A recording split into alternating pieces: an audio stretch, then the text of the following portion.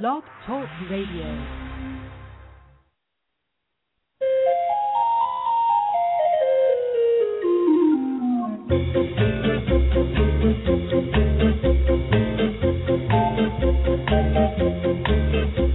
Good morning, animal advocates everywhere, and welcome to the Pet Place Radio Show.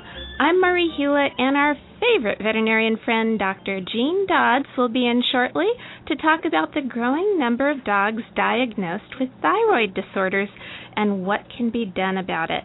Dr. Dodds is involved in so much cutting-edge research, and she's one expert you definitely want to be ready for with paper and pen, because she'll no doubt have a lot of information you'll want to hang on to.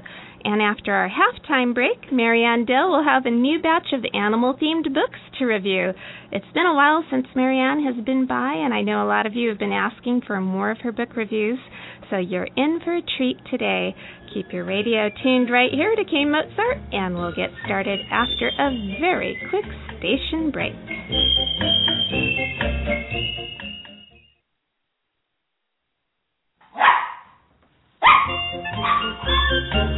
Welcome back. You're listening to the Pet Place Radio Show on KMZT. I'm Marie Hulett, and it is my pleasure to welcome back to the Pet Place our wonderful veterinarian friend, Dr. Jean Dodds. Hi, Dr. Dodds. How are you this morning? I'm fine, Marie. Thank you.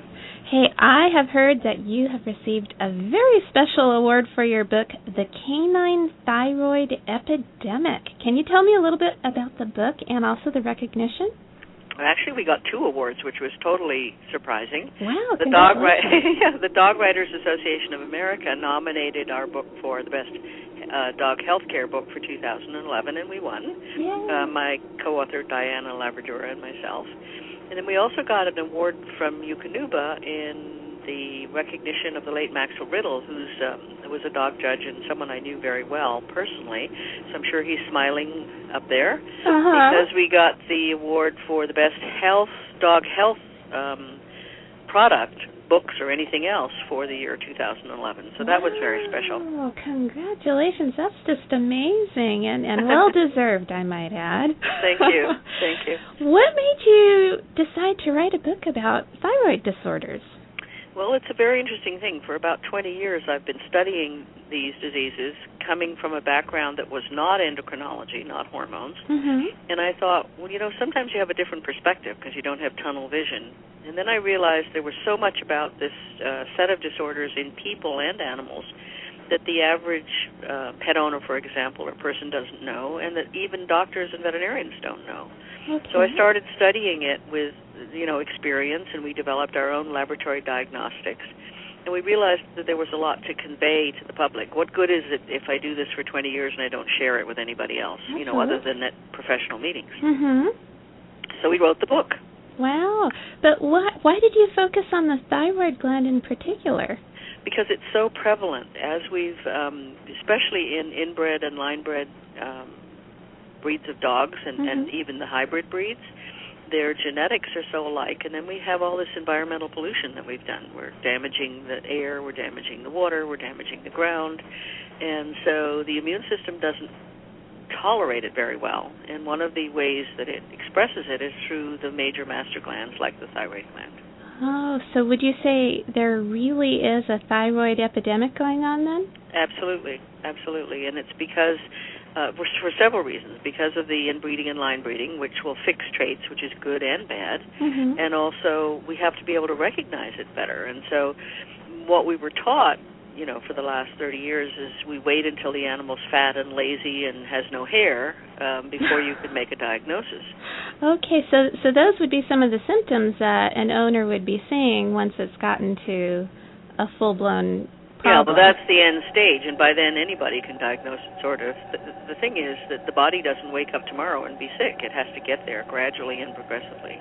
Wow. So how do we recognize these diseases early on? And one of the first things that happens, Marie, is a behavioral problem.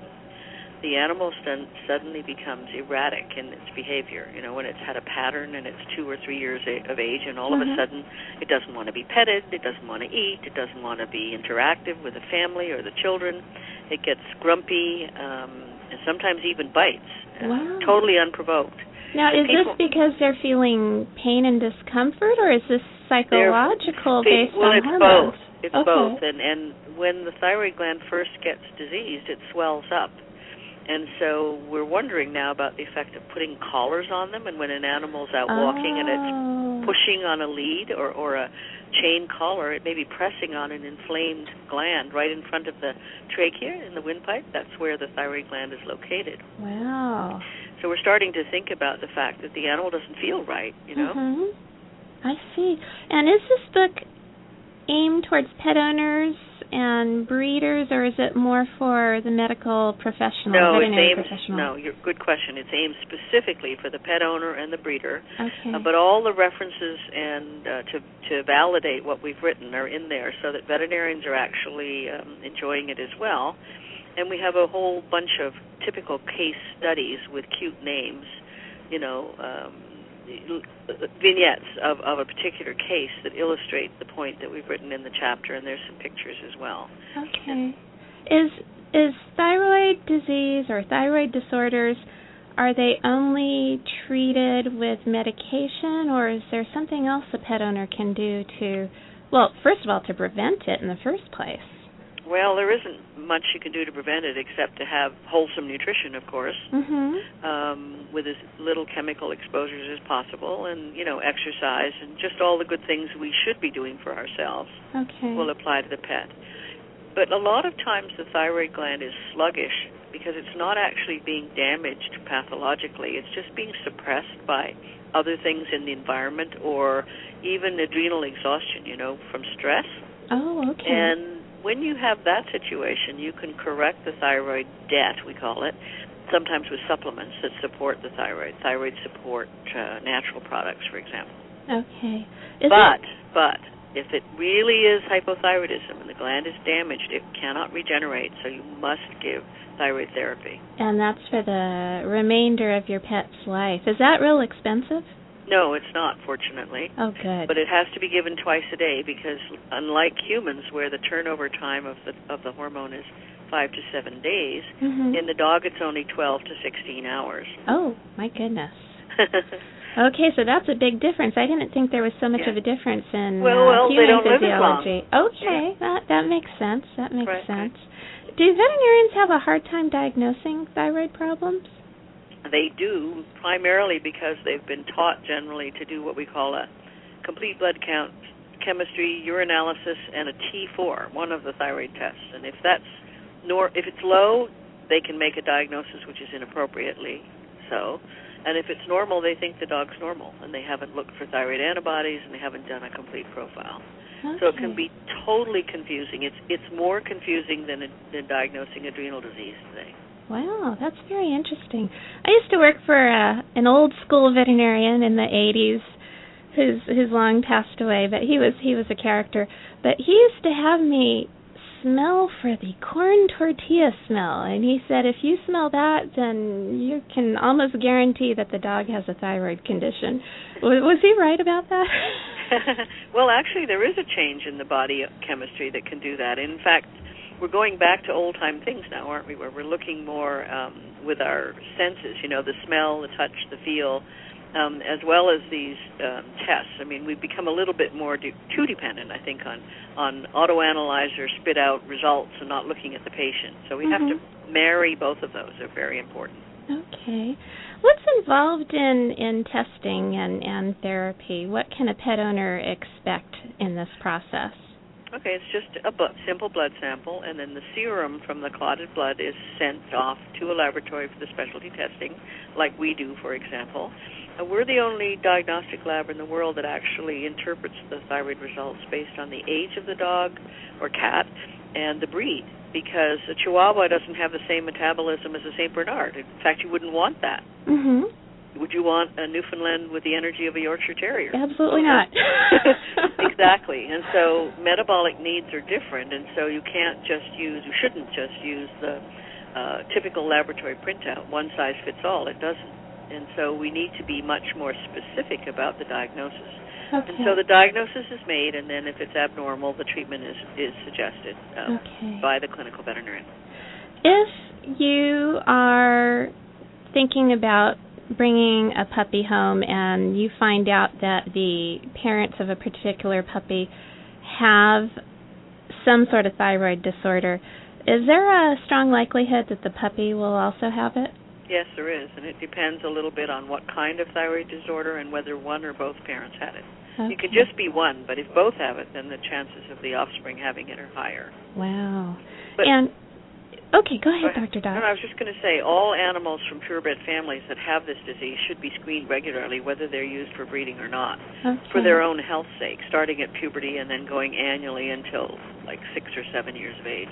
Okay, so it is an annual thing that you should have your veterinarian check for when you go in for their physical. Correct, with a complete profile and not a T4 alone. Okay, that makes sense. So you need to kind of be educated yourself to be able to tell your veterinarian what you'd like. I know some people have a difficult time asking their veterinarian to do things. Sometimes they feel like they're a little out of place or intimidated. What advice would you give to pet owners? I think you just have, the pet owner has to be firm and say that I do know about this problem in the breed or in this dog family. I really want doctor to do a more complete profile, and I'm willing to pay for it. Okay. If our listeners wanted to read more about this, can you give the title of your book again and also where they can get it if they wanted to? Yeah, it's called The Canine Thyroid Epidemic by myself and Diana Laverdura. It's published by Dogwise, but it's readily available at Amazon.com. Wonderful. Dr. Dodds, you are always such a wealth of information, and I sure appreciate that you were able to spend a little time with us this morning, so thank you so much. Oh, you're welcome, Marie. Take care. Thank you. You too. We need to take a quick break now for a station message, but when we return, Maryanne Dell has reviewed a new batch of books about animals, and she'll be in momentarily, so stay tuned right here to KMZT for more of The Pet Place.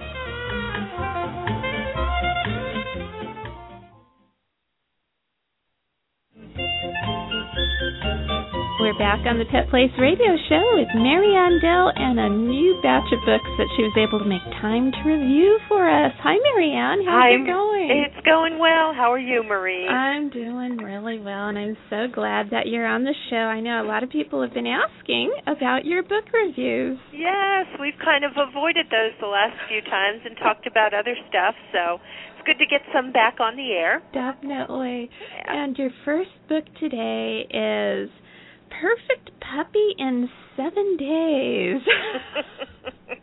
I got to hear about this. Don't we all want that? Well, and even if people don't have quite the time or the commitment to do the program outlined by Sophia Yin in her book, if they still do the steps in here, they will have a very good dog. Oh, wow.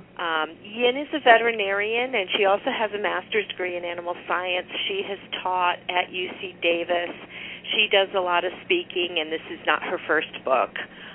She's written several, and I think I've reviewed at least one or two of them on the show before. Okay. I just love her. I love her outlook. I love the way she thinks about dogs and looks at dogs, and her writing is very clear. She not only explains what the right thing to do is, but she explains why, and she does it in such a way that the average pet owner is going to get it immediately. Well, that's good. And she's a real believer in positive reinforcement, right? Absolutely, absolutely. When talking about how to teach your puppy to walk on a leash, she explains why jerking doesn't work, why letting the dog decide what we're going to do doesn't work, but how you can be the one to make that decision in a simple, non-forceful way, simply by stopping when you're walking and letting the pup go, what's going on here? I'm not moving.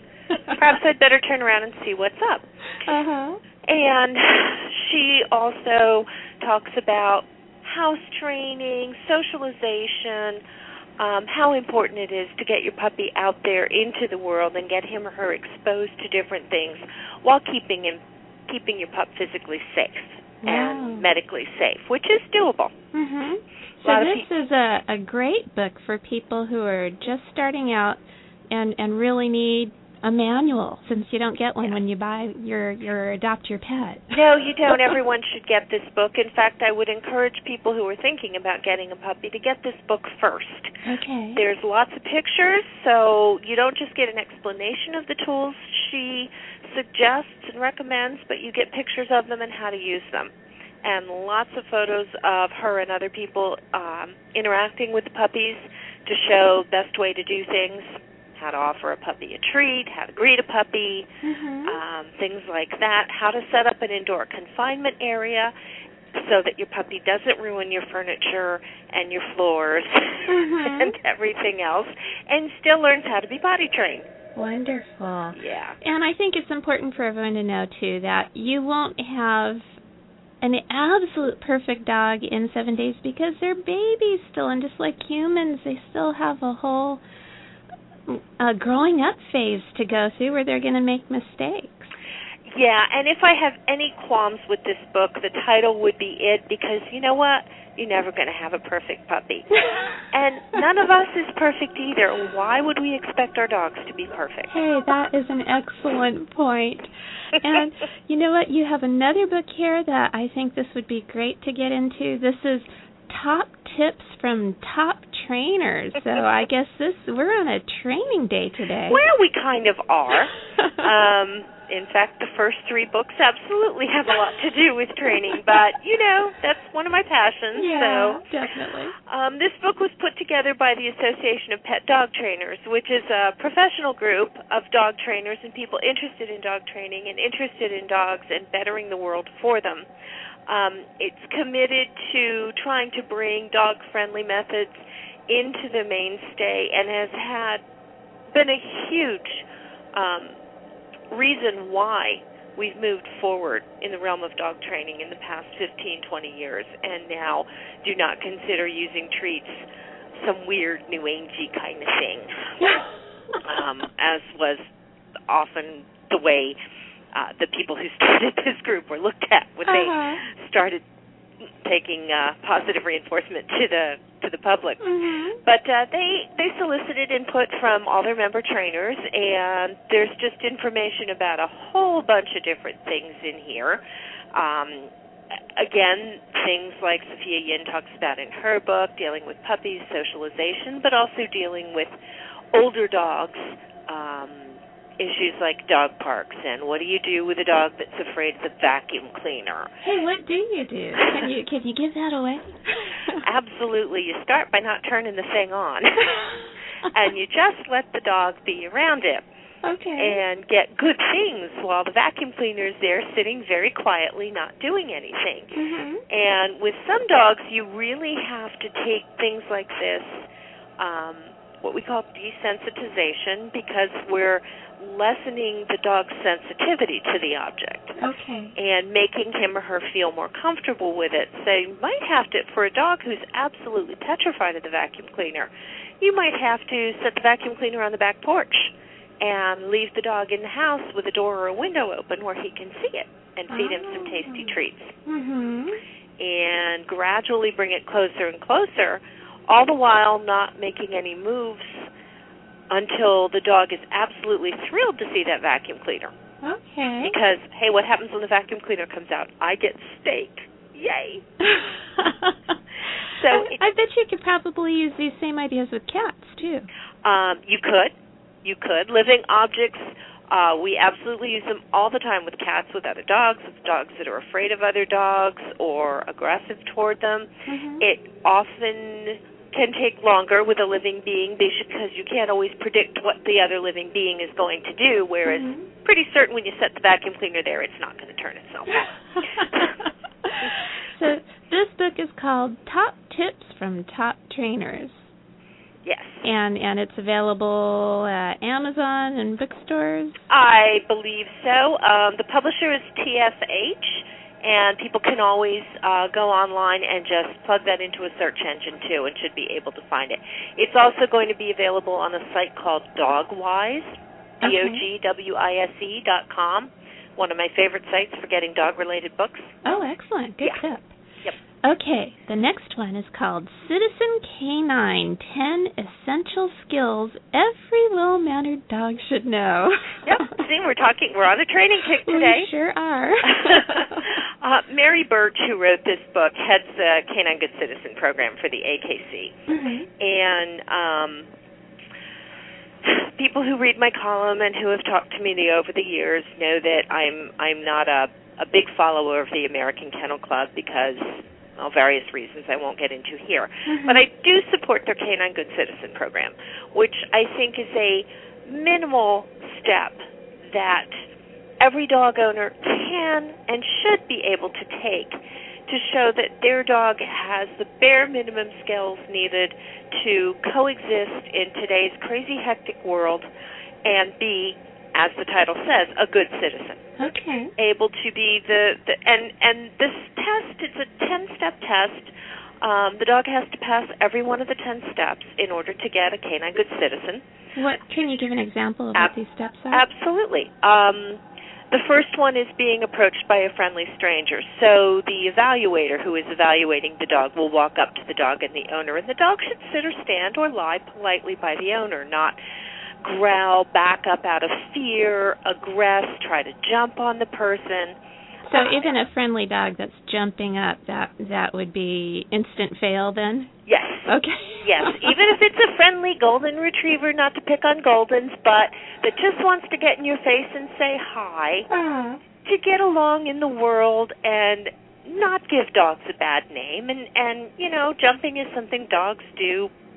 It comes naturally to them, but it's not something the average person walking up to a strange dog appreciates. Absolutely. And so that's why, and that's not to say, just as another little training tip aside, that's not to say your dog can't ever jump on you.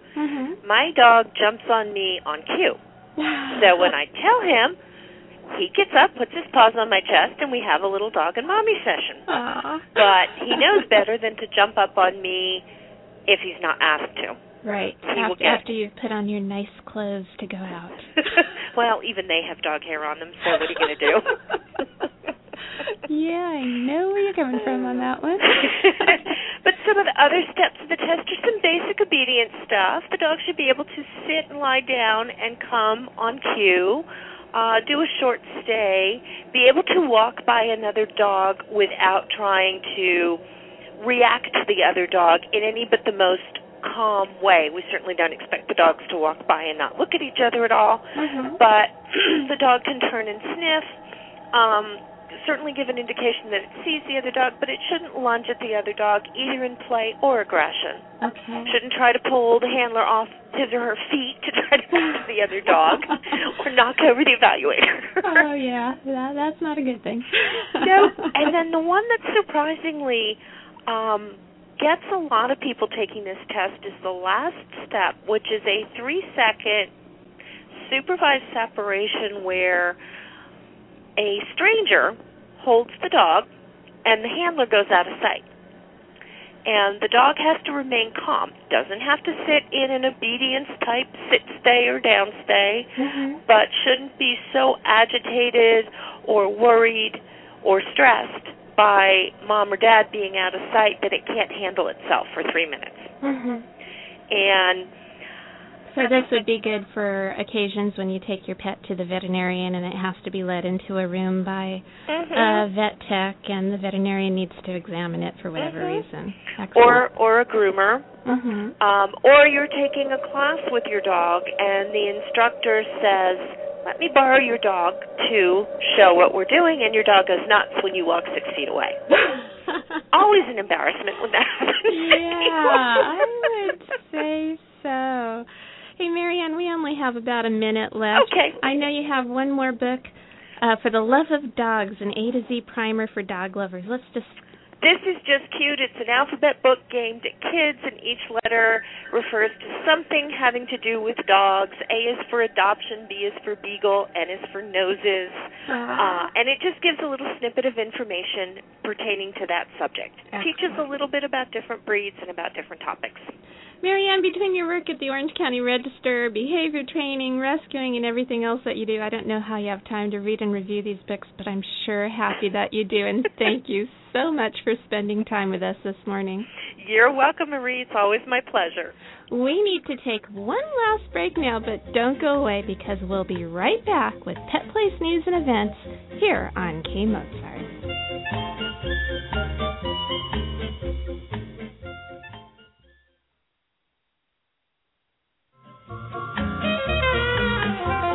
We're back on the Pet Place Radio Show. I'm Marie Hulett, and it's time for Pet Place News and Events. On April 28th from 8:30 a.m. to 1 p.m. at Dana Point Harbor Island, the Pet Project Foundation will be presenting the 19th annual Wagathon that will include professional pet photos with Bolt taken by Accent Portraits by Diana, a 4K walk around the island led by Bolt, a St. Bernard mix from the Super Bowl VW commercial, a herding dog demonstration, pet contests with prizes, a doggy dash, and pledge prizes, which include a grand prize drawing for a 2-night stay at St. Regis Monarch Beach. The event also features music by Another Man's Camel, the Orange County Sheriff's Department Bloodhound Team, refreshments, a Bowser Bazaar where you can find all sorts of goodies for yourself, your dog, maybe even your cat, and all sorts of other fun things. So for more information, hop on over to www.petprojectfoundation.org. Well, that's all for me today. Remember, pets need love and a home, too. We'll be back next weekend with more of the Pet Place here on KMZT. I'm Marie Hulett. Please spay or neuter your pets and have a wonderful day.